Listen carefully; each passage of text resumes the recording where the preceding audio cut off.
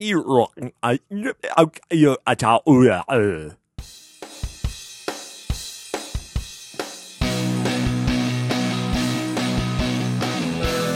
Okay. It's not a bad connection speed I got. What? Oh, you got one or you don't got one? I got a pretty good speed. I got pretty good ups on my downlinks with my up and downs and my pudding pops. Oh, that was a nice Cosby. You get a gold star. You get a gold star, man. I do what I can, which is everything. Oh, it's so hard to be Jeff Holbrook. I just got a text. Number one, the text that I got, the E in my name has an accent aigu, and it also says that Marty and Noel are 45 minutes from Athens. All right. Good to know. Let the lactating cat pheromones commence. What? Yep. Explain, Jeff. So for those of you who don't know, in the house that I'm staying in, there's a really skittish cat, and to help calm this feral cat down, they have a device in their house that will emit the smell of a lactating mother cat. So, and that's a good thing. It calmed me down, I gotta tell you.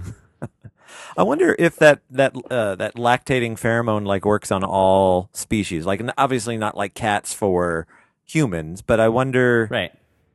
I wonder if that's a calming thing. I don't know, but in T-minus 44 minutes, if we have an interruption in the podcast, it's because my hosts have returned to the place that they live and own and are letting me do a podcast in.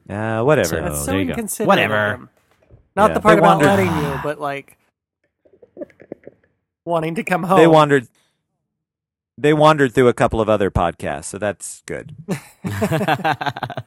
Probably did, knowing Marty. It's tradition now, yeah. But we digress. Hello! Because once again, we're in our Tri-City setup. We are in our Tri-City setup to remain for a while, I suppose. Although, Aaron, I did see you today in the same city, but not to podcast, which is hilarious. Just passing through. So I should do the usual spiel. For those of you just joining us, this is Art Technique Podcast. You probably figured that out by now. Podcast about the intersection of art and technology, where we talk about art and technology and how they intersect. I am Jeff Holbrook, and joining us from Stone Mountain is... Aaron Gottlieb. I'm a puppeteer. And? Yes. And from Kentucky? This is Adam Montague and the Bluegrass State. Oh, I thought you were going to say you had like a band behind it. Oh. It's Adam Montague and Bluegrass Frontier back in the... It wouldn't surprise me if Adam had a backup band at like just random...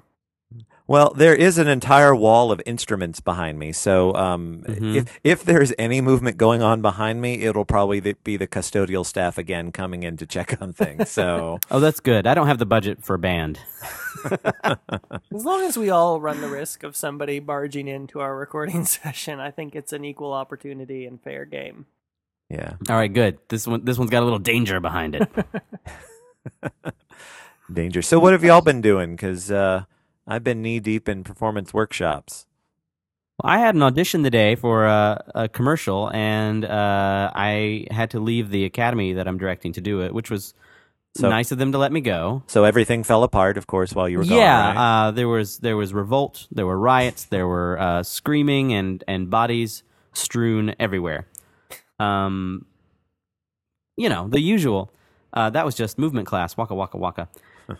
But yeah, no, I had an audition today, and it was weird because there was a little bit of improvisation, and film improvisation is a little different than theatrical improvisation. And man, I bombed it. I was awful.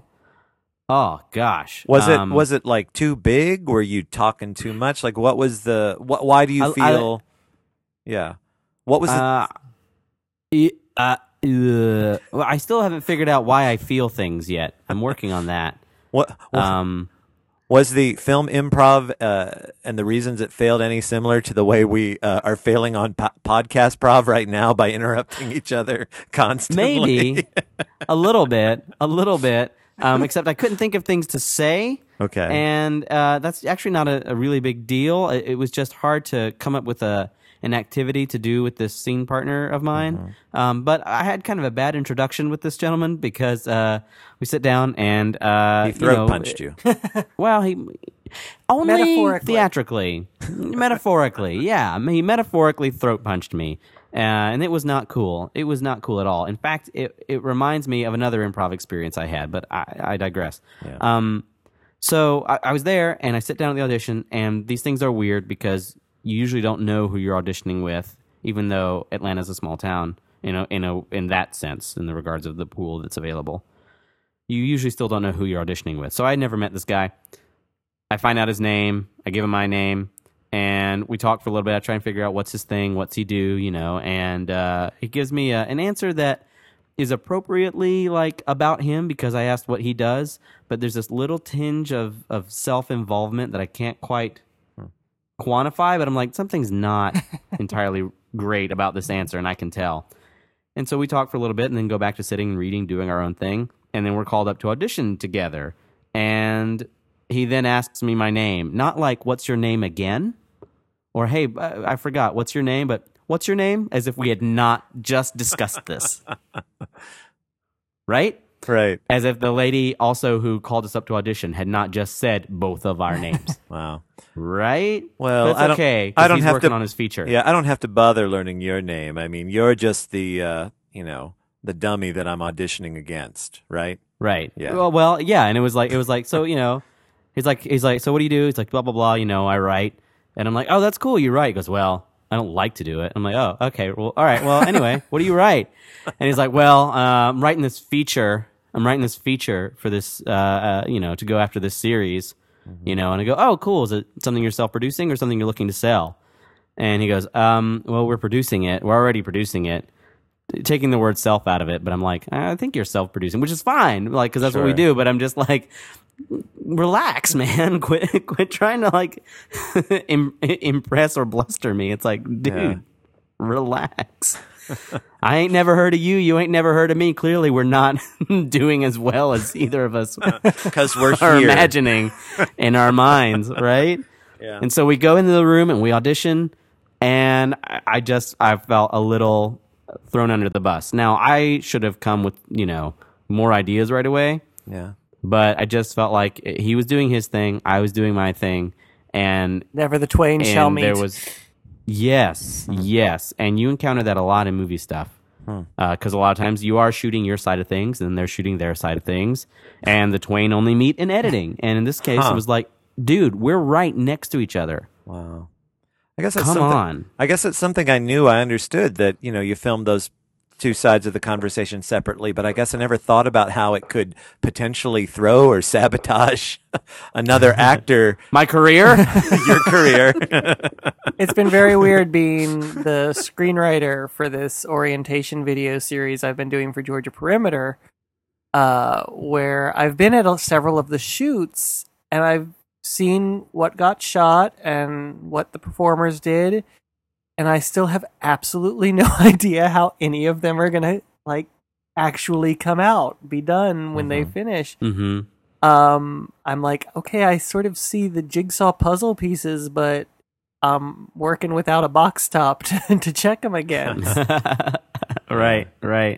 And so I still hope that they're gonna be great, but Yeah, it's kind of like that thing. I don't remember what director or celebrity in some interview was being accused of, you make these bad movies here, and then every once in a while you make a good one. Like you seem to alternate, something that maybe critically or financially doesn't do as well, and then you've got this blockbuster. And the actor or director's response, I can't remember which, was something to the effect of, well, nobody really sets out to do a bad movie. everybody that's working on it from their end. Yeah. And sometimes if you're the actor and you're not, looking at dailies and, seeing what it looks like, or even, what the final product is going to look like after they put filters and all these other things on it, you have no concept, and you're sort of putting your trust in somebody else's hand of what the final product is going to be. Yeah. Yeah, and sometimes you get rehearsal and sometimes you don't. And when you get rehearsal, it's all about the camera blocking and stuff. And the weird thing is when you're used to going into a rehearsal room and kind of having total information about the play and the story, and you get to see what everyone else's work is and what they're trying to do in a play, whenever you go on set, number one, you may not have all of your script, either due to it doesn't exist, or confidentiality, right? Like we can't give you all the script, but we can give you this one page or whatever. But even if you're in the room when they're rehearsing things and you're supposedly in the same scene together, the actions, unless you are doing a dialogue scene between two people where you are standing next to each other, the actions in their rehearsal are so small. And even in that case, if you're doing it and they're shooting one person's coverage and another's, right? The actions are so small in the rehearsal because it's so close for camera.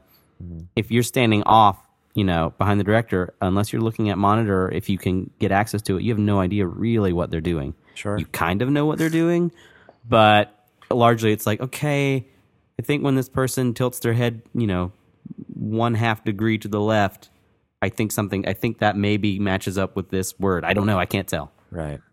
It's so weird. And speaking of like those fine little things, I watched this weekend, which I hadn't seen, I think, since the movie came out, Gangs of New York with Daniel Day-Lewis, because Daniel Day-Lewis is such a fascinating creature to watch on screen, just because there are so many little things that he does. I know we've talked about There Will Be Blood on here before, and like the blocking of a scene, but he's just amazing to watch. It was on Bravo, so it had, a commercial every 5 minutes, but,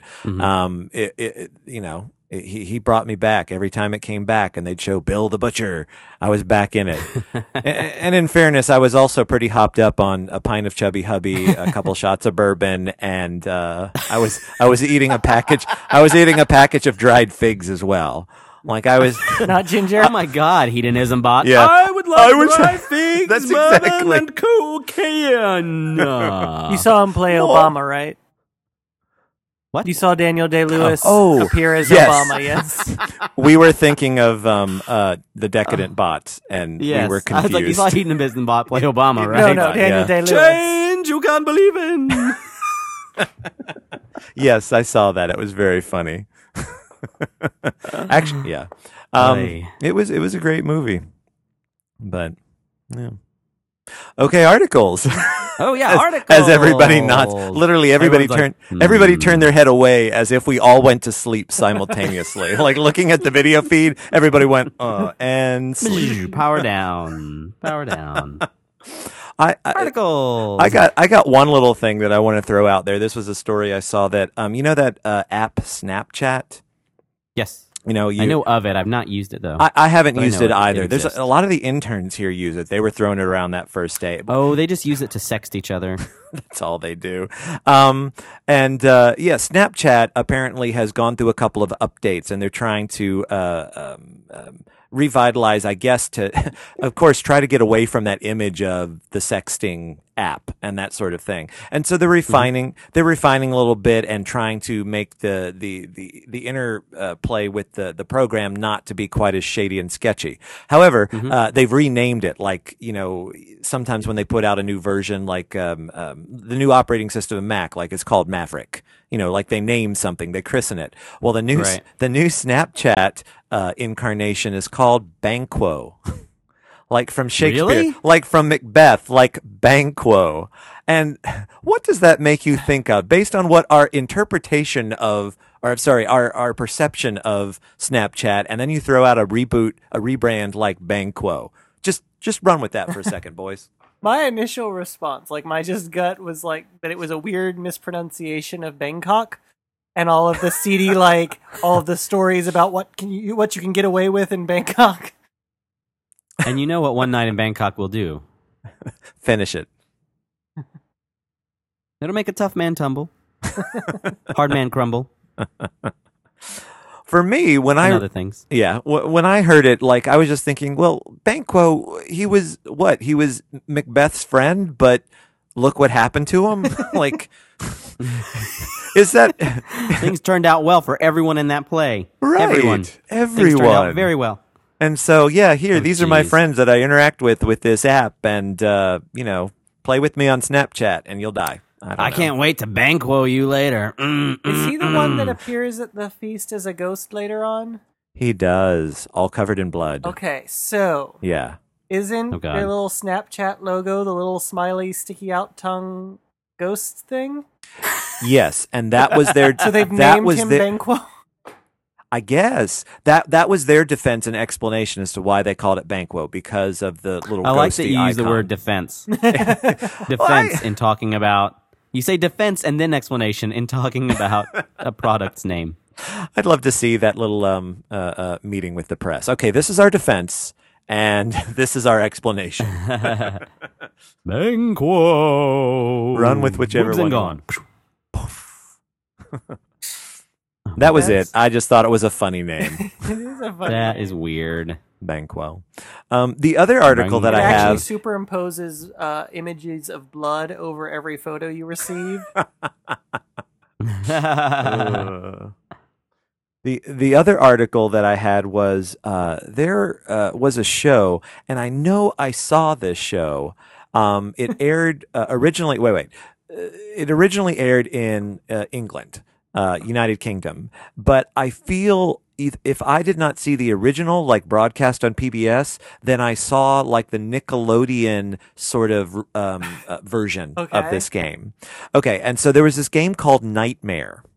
Okay, and it was it used like blue screen, like green screen technology, which was like brand new in 1984, and and so the premise was you were called into like this like knight's dungeon, and there was a host, and you called on your team to help you navigate the dungeon. And so what they did was they for the person that was playing the game, they put on this knight's helmet, which completely blocked and obscured their vision. And then they would stand facing like a blue screen, green screen. And your friends would give you, I think you had up to 3 friends, would give you commands on how to navigate the computer, like animated and computer painted images that were coming your way. Like you might be going down a hallway and maybe boulders are coming your way. So they would say like, move to the left.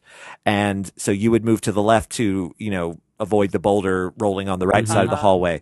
Or, but there were also like things that you could grab in the environment. Like they would say, reach up to your right and you would touch like the turkey leg or the magic potion. And so you could collect potions that you could use as well. And there were also like sometimes word games thrown in where you'd have to like unscramble a word. But again, it was people on the outside watching the video monitor, and then from their perspective and from the person watching at home, they were watching somebody walk down, and I'm doing air quotes, walk down like a computer generated hallway. And so What was this called again? it was called Nightmare, and they did they did 8 seasons of it, and I watched a couple of clips of it online, and even just describing it, it sounds like a couple of shows that were maybe on Nickelodeon back in the late 80s. That video Nick game Arcade. show I'm thinking of. Yeah. Nick Arcade, yeah. Nick But Arcade, there yeah. was So one that I think was more specifically what Adam's talking about, and I can't. Yeah. Oh, Like okay. it's just tickling the back Yeah. primal neurons of my brain.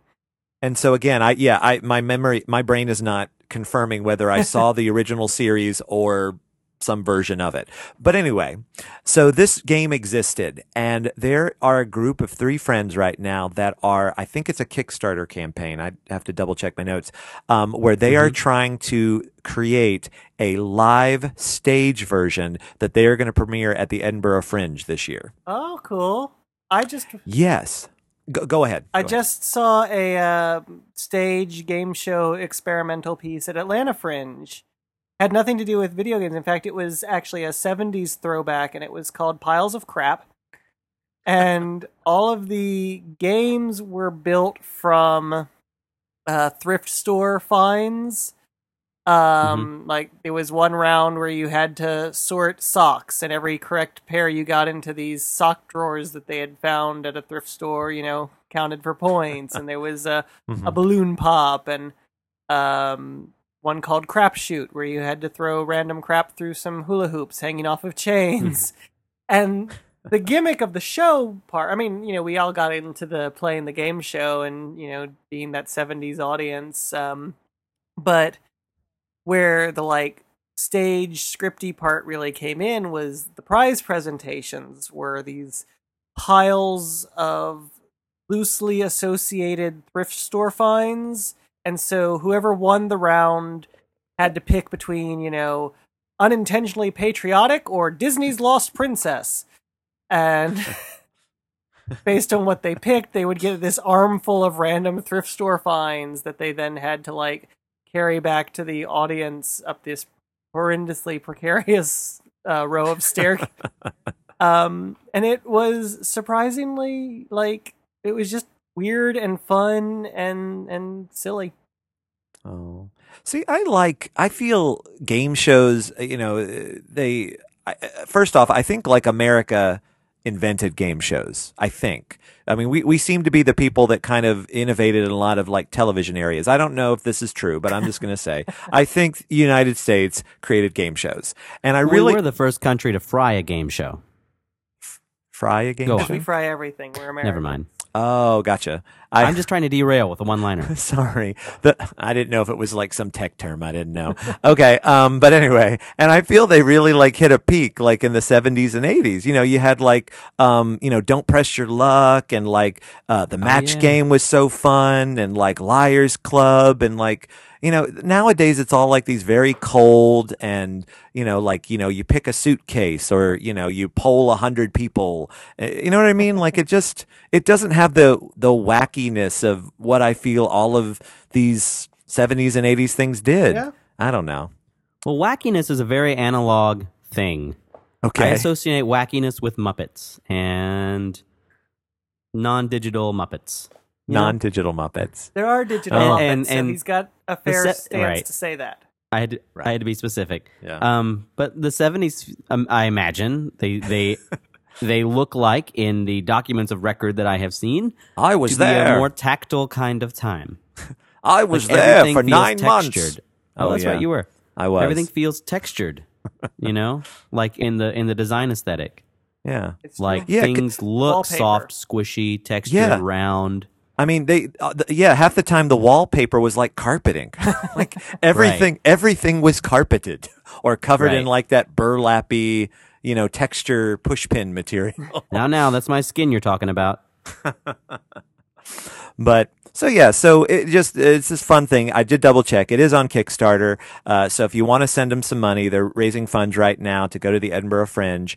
And depending upon what level you give, and some it's as low as $30, you'll be able to get or win for your support basically the props they're using in the show. So people that bid higher, I think, will get the helmet that they use in the stage show. They're apparently building a lot of puppets as well too, because if I remember, there are like a ghoulie will jump out from behind a door or something to try and stop you. So again, it's not going to be like a virtual reality. Like that's not what they're trying to do. They're trying to create a theatrical version of this game show that will play out each night in front of an audience. Huh.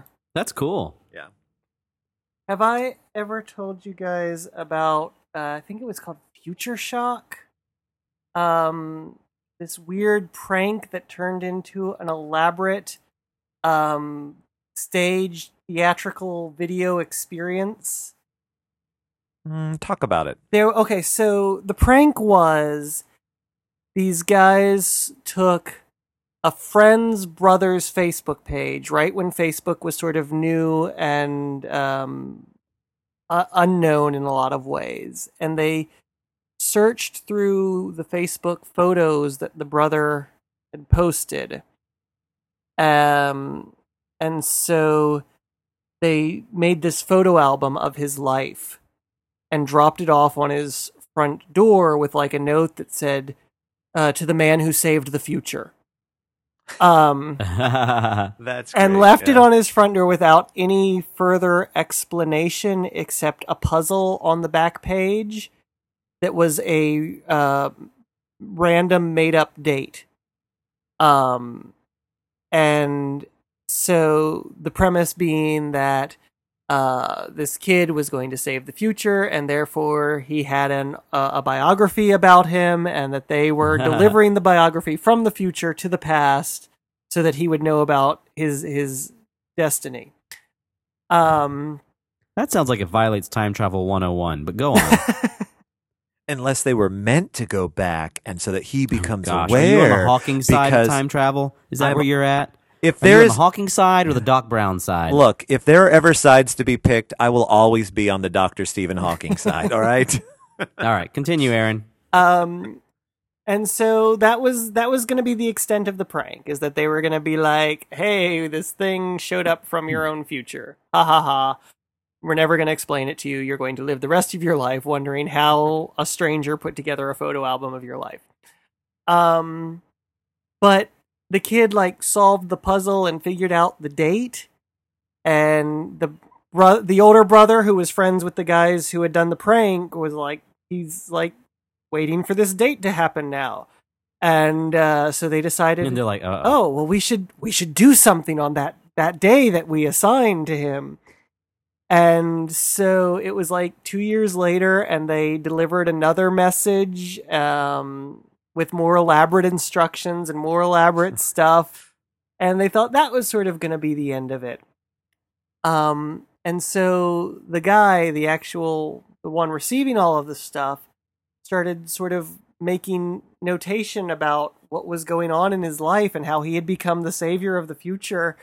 And it just got more and more elaborate. And the more he played along, the more they decided to keep seeding the program, until at one point he gets a call from his supposed best friend from the future, who's now come back in time because it's all about to go down, and you need to get a bus ticket to this city like right now. And he got met at this bus depot in this other city, and he was whipped around the city by this group of, basically they became environmental actors for a one-man show,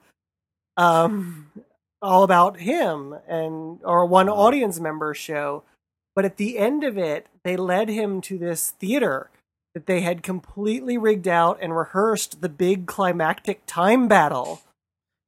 And so he got shoved on stage to this roaring house of an audience and had to sort of puzzle his way through live this elaborate final battle scenario they had set up for him. And it involved a time portal where he was then sent back in time to be the one to drop the photo album on his own doorstep and things. Cool. And it's this amazing blog, and I'm going to post it because, I mean, I haven't read it in a year or so, and so I'm probably messing up some of the details. But just the project fascinates me in A, its accidentalness, and B, its elaborate actual pulling it off completion. And I've always wanted, since reading this, to figure out how to do the future shock, how to find somebody that I have a weak link with, that I can initiate this, that would play along. Now, did he, before the moment in the theater, did he piece together that it was a game? I think he knew I'm trying to gauge from his the beginning. excitement or disappointment. I mean, I don't think he ever fully believed that he was getting deliveries from the future. Yeah. I would. At least I would struggle. I would want to. I would struggle with that question, and here's why. And I know I've told you two before this about when I was a kid. If people, and I'm talking like 6 to 10 years old, like that's the age range, walking through the mall or any like crowded area, if people were staring in my direction for too long, this is what my brain came up with. They are travelers from the future. And in the future, something that you can do as sort of a tour or a vacation is you can go back in time and observe historical figures, before they sort of broke out, and became like the big thing. And so I imagine that these were like tours from the future, come back in time to see me as a child because I was going to do some epic, world-changing thing. Podcast. It begins now. Yeah. And so, I remember clearly having this thought as a child. And so if I had received that future shock thing, I'd say anytime, maybe up to 10 years ago, I would have totally thought it was a book from the future. I think he certainly was willing to want to believe, but I don't think he really deep down believed all the way through. My problem is I have you guys as friends. I always knew that I've always known I'll die alone. No, I've always knew when I was a kid because I would get so mad at. I think Aaron and I had this discussion once. I would get so mad at time travel movies where time was wasted because all the don't believe kind of stuff, and like so I made like a deal with myself when I was a little bitty that I was like, okay, if I show up and it's me, I don't know if we're gonna have a code or what, but I was like, okay, I'm going to go for it because I'm going to travel back to the past and hang out with me at some point to do something. And I think Aaron expressed a similar idea once, and we decided that Jeff is my emergency contact person in any alternate dimensions I may end up in. Because I'll just go for it. Now, all right. Speaking of time travel contingency plans, and this was a question I used to ask my friends, and I have gotten away from it because please. Title. Yeah. Okay. So I'll just say it briefly. Don't make me admit this on air. And in the nicest way possible. If you traveled back in time and encountered yourself, and I'm going to say age 18 and older, okay, because it just gets weird, would you make out with your younger self? Like, because it's you, it's totally you. So, I mean, talking about, self-love and whatever, I don't know, except, and we can go beyond make out if that's what you want to do. But I'm just saying, if you had the opportunity and went back in time, would you do anything with your 18 and older self? Oh, man, I would ruin myself. They would need dental records. No, I would not. Now, here's the thing. I would not. I asked this, and I don't think I've ever had anybody say yes. And I asked the question, but I think I've only answered it to one person. And so you can answer it yourself in your own brain right now, however you wish. If you would like to answer this question, send your anonymous email to ourtechniquepodcast@gmail.com. Yeah. I just made it weird. I don't know. I'd be like, I don't know. Get some mouthwash. We'd have to discuss this a lot. No, I would no. Wait. I want to describe the visual that I am watching because I see Jeff obviously thinking, like based on the way your eyes are moving and my Velociraptor head movements. Yes. But then you are very emphatically like, no, I would not do that. And so I think you're still considering it. Like tonight, late at night, when Jeffy is, still lying in bed. Yep. Getting a little handsy, getting a little lonely. The lactating mother cat pheromones are, mixing in his nose. He may choose differently. That's all I'm going to say. I like continuing on this line of temporal emergency contingency plans. Sure. Okay. What would you do in the event of temporal emergency, assuming that you knew?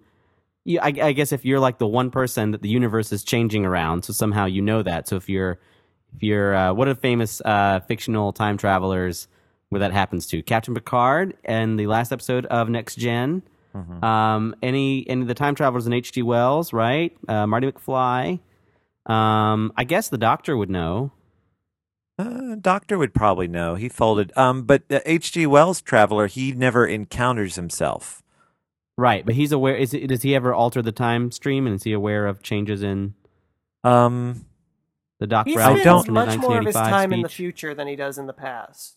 That's true. I haven't read. I've never read any books. I think they're called. I've not. I don't know what those are. Yeah. Other time travel. Oh, I've talked about this one before. That ex-president one, the one where they go back in time and it's all revolving around like Bill Clinton. Like they have to go. Oh, that book. Yeah. Did you talk about that book on the show? I don't remember. It's I'm trying to the shortest way possible. It's called President X, and it was written like I think in the late 90s, early 2000s. I think you're safe. I think we've only talked about this at the coffee shop. Keep going. And so it was written early 2000, right after Clinton had been president, and it was set about 20, 30 years in the future, so 2025, 2030. And the premise was we were basically in a World War III, and there were different factions, of course, and basically, you find out that there is this government agency that has been aware of time travel for some years, and they very seldom travel through time, but they have created a way to actually communicate back and forth through time, like time travel two-way radio sort of way thing. And so basically this war was put into, or the escalation of this war came about because if you remember during Clinton's presidency, he was they were starting to put a lot of new taxes on tobacco and everything to offset healthcare costs. And so the idea was taxes rose so fast on cigarettes that the cigarette companies, it was no longer profitable for them to sell here in the United States. So they flipped and started aggressively selling overseas. And so after about 10 or 15 years of people smoking, cancer rates went way up. And, so all of these countries sued the United States because the United States, of course, because they were still giving tax breaks to the cigarette corporations, blah, blah, blah. They sued them in The Hague, like the World Court, and The Hague, the World Court ruled in the other countries' favors, which created a financial crisis, which then triggered this war. And so the idea was they needed to go back in time to change some of the legislation to avoid this devastating world war. But what happened was there was, I'm trying to remember, there's a mistake that happens or... Oh, that's what it is. They cannot, for some reason, the two-way radio, because apparently the tech they have is Chinese. And so because they're trying to communicate with the 1990s America and it's coming across as like a Chinese carrier wave or whatever is, they don't trust the intel that's coming through. So they have to go back to when Bill Clinton was like a teenager and get teenage Bill Clinton to go to the 90s to tell President Bill Clinton so that he will believe. They basically got to get him to tell himself to change this legislation to avoid which was this so big crisis. easy to do because they were both stoned. Yeah.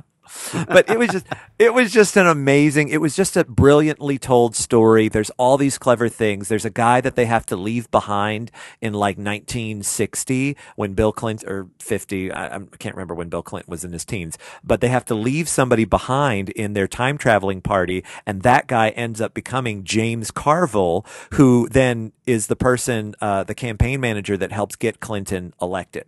And so it was just it was absolutely brilliant. It was such a clever story. So is it like a Chrono Trigger, which is a RPG made by the same company makes Final Fantasy, limited number of people in your party problem? Like they could only bring so many people, so only so many people could time jump at a time? No, I think what it was when they were back in the 1950s, 60s time, something went wrong, and so somebody had to activate the device from the outside. And so So he volunteered, and that's why he got left in the past. Yeah. Oh, okay. Speaking of, if you've not played Chrono Trigger, it is an awesome game. It's an old Super Nintendo game that I really like, which was also about time travel and changing the past and the future, but in like this fantasy, Final Fantasy kind of style setting. And it was really cool because it had all of these multiple endings, depending on when in history you beat the game and how far along you were and what party members you had and all this. Like, it had more endings than I could shake a stick at, and it was a game that was released in like 96, I think, or something like that, which was pretty impressive, I think, at the time to create that much of a branching storyline in a game that was already really pretty deep, which I enjoyed. Cool. But I digress. I think we're all digressing because we're here. Let's turn this a little bit. Okay. So time travel, and so the idea. Let's just throw that question out there: if time travel were possible, and we could go back and tell our younger selves something, everything. Yeah, I would destroy you the rest pick an of age? the world to try and get a few pieces of key advice to a younger Aaron. What would you say? What would be? And let's say you had limited duration, like whatever the time hold the loop. You've got 5 minutes to talk to your younger self. What are you going to convey? Ooh. I think a lot of it would be about picking a couple of things and really digging in a little bit earlier and a little bit longer through classes wise, where I kept, this is hard right now, I'm never going to want to be able to do this anyway, so why am I practicing the piano?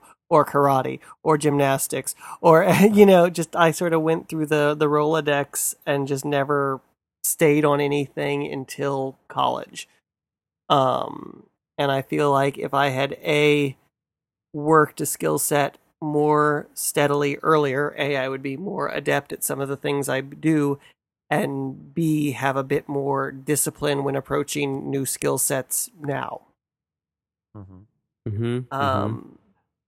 And just helping find some of the or maintaining. There was a period when I was just confident about doing and creating, and then I let it all get beat out of me, and I had to rediscover all of that. And if I could somehow convey that it's all going to come back, and don't reset to zero to try and be cool, and not do the things you want to be doing, that's information I would want to have had.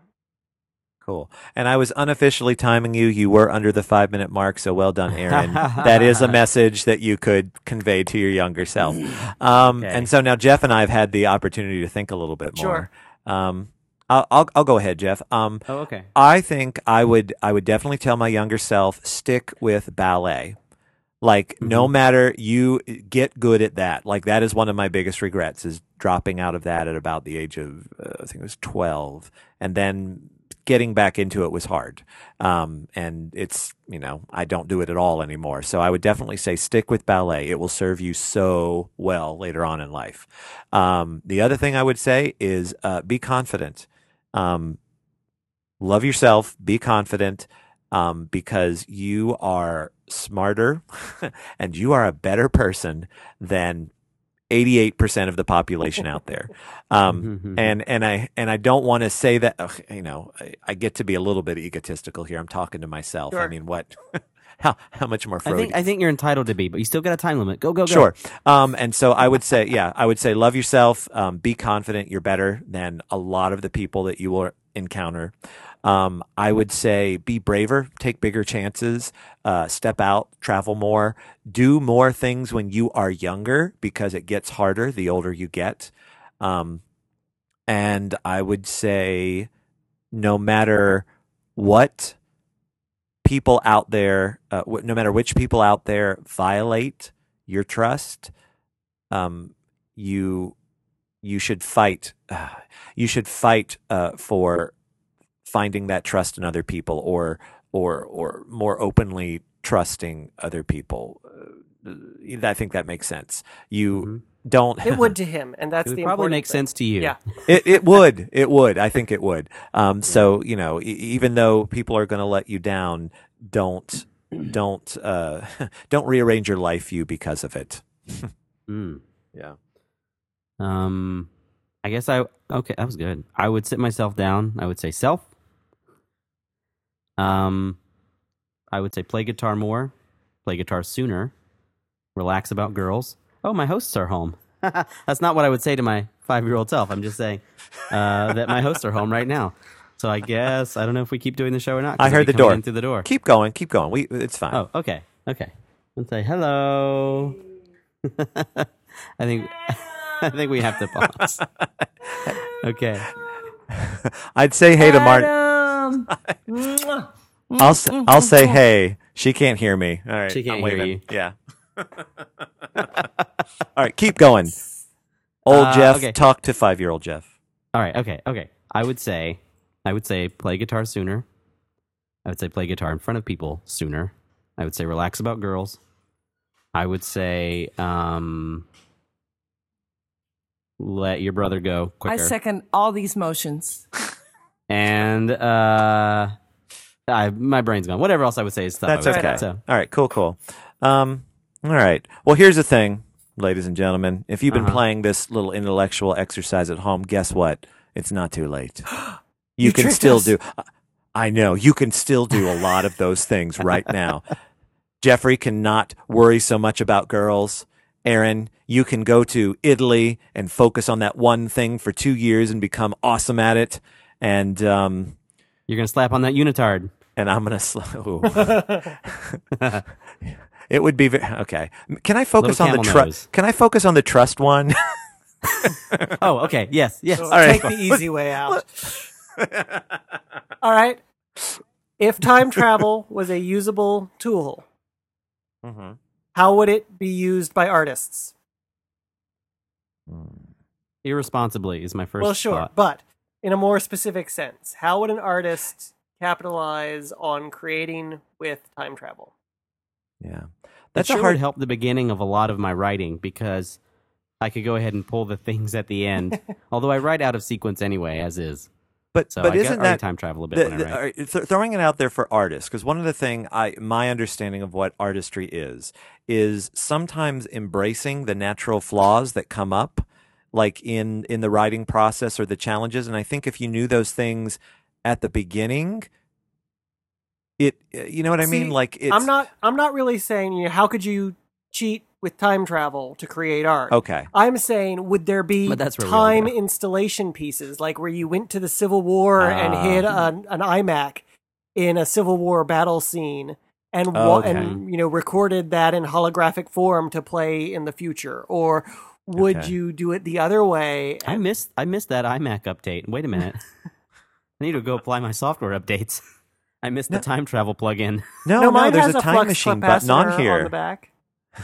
Oh, okay. It has a place to I plug missed in a the, flux capacitor. I've never actually had one. But Oh, I see. You probably have to get extended Apple Care for that, though. Wow. Retroactively extendable to previous centuries. That's the only way it could work, though, right? Okay, so if it's covering okay. everything. Yeah.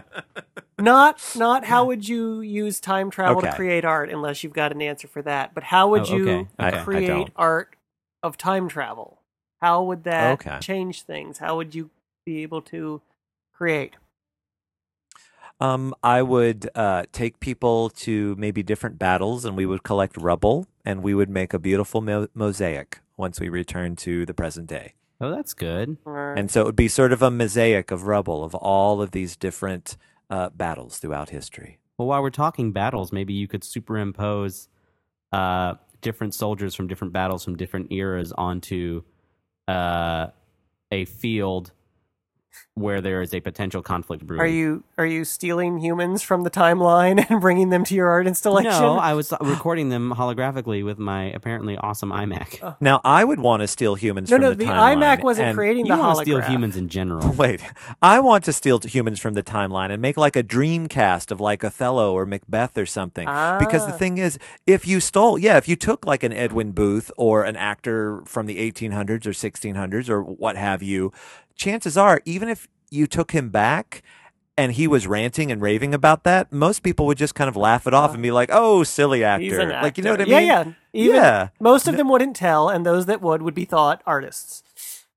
Yes. And the others would die of whatever future contagions had inhabited their not ready for it biospheres. Whatever. We could give him some sort of booster shot. I know, before they we're came talking in. about harmless time travel, right? Somehow, yes, everything comes out all right in the end. Right. What if you went Yeah. back through different periods and left a piece of, basically, a piece of the installation, a piece of the image, so that when you looked backwards through time, you could see this complete imagery or arc of something, so that Mhm. you snuck into every major historic photo that makes it into every frickin' history textbook, and you left Mhm. one more piece of the. You're talking about art- photobombing history Yeah, books? basically. I don't. That'd be cool. I don't know. You've got me really wanting to investigate further the time machine icon on my Mac here on the menu bar. I'm thinking it's not just about backing up files anymore. I'm I'm wondering. pretty sure nobody ever clicks it. Like almost Or maybe my nobody ever Evernote clicks is it. actually Forever Note. What There if, you what go. if- How would you do it as an app developer? Oh. send those sticky notes back to yourself. What if, okay, so with the time travel, we're able to create I guess, wormholes, portals, time fields or something? Yes. Is that true? Sure. Ish? I guess since we're just talking. I like it. What if you created this time bubble around say, and I guess it would have to be a piece of stonework or quartz or something a little more sturdy, but if it was all rusty and gnarly and decayed back in the past, but as we went forward in the future, it like got newer. So instead of the reverse of what like a lot of like outdoor sculpture does, where it gets the patina or it breaks down or whatever, this one, because we create this like little warp bubble around it, it would actually improve and like be in like You anti-time. would reverse entropy in an isolated field. Yes. That's such a cleaner way to say it. Thank you, Aaron. I would reverse entropy that. I like that. In an isolated field. Buy your new computers yesterday. God, that would make keeping up to date with with my computers easier. Software updates would be a bitch. Because they'd Would be you like like to retroactively apply this update? yeah. It'd be man, like, but then, like you go back and like your boss from 10 years ago will get so mad at you because you could have sent in that spreadsheet earlier because you retroactively applied the new Word update so that it was actually way zippier back in the day. Anyway, That was wow. Okay, digression That was a upon Google digression. April Fool's joke one year. Oh yeah, that you I could remember that, yeah. reverse timestamp things backwards into people's mailboxes. But like it would Speaking actually of- get there when you timestamped it, and they just had missed it. Speaking of, I got a weird email that was someone trying to un-email me. Speaking of email and time travel, Okay. What? I literally Explain. got an email that was saying so and so would like to. I forgot the language they used. Redact. It was basically like they would like to take back that email they sent, and it's a Microsoft Exchange feature that only works with other people using Microsoft Exchange servers. Okay, I have heard of that then. I remember way back on AOL, you could unsend emails if it hadn't been opened yet. Which makes sense because I forgot all about that. Wow. Well, that makes sense though because AOL was a closed network, and it makes sense with Microsoft Exchange because that would be a closed network. It wouldn't work with things like POP and stuff like that. But just generally, if you would like to unsend an email, you can't. Now there is I hear the nerds; they're crying. There is one thing you can do, which is kind of like unsending an email. What's that? But it works. There's a Google Labs plugin thing that you can install called Undo Send. And what it does is not time travel wizardry. All right. What it does is it delays the sending of your message for either 1 or 5 minutes. I can't remember. I think just 1 minute. You might be able to adjust it. But with Undo Send, you hit send, and then a little thing shows up, says your message has been sent. Undo, which means it has not been sent yet. They should just call that app drunk text. But then it would have to hold it 24 or hours. drunk chat. Long enough to sober up. Oh, man, I bet if people could time travel, they'd undo a whole bunch of Snapchats. Banquo. Banquo. Well, we do not, unfortunately, this week have more time. I think we are going to have to move on to sign-offs. All right. Because it is about that time. I am the once and future Jeff. I'm Aaron, and I recorded this sign-off next week. See, I was going to say, my name's Adam, and I already gave my sign off at the beginning of this podcast.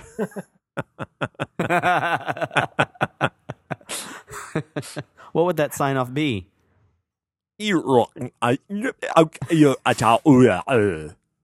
Nice. I Okay. dare somebody to play that backwards. See what the hell I said. If you know what Adam Because I don't said, know. email our technique podcast at You know, we have the power to do that. We All do. right. Goodbye, Internet. Bye. Banquo. The king is dead. Long live Stop the king. recording right now. You're not the boss of me.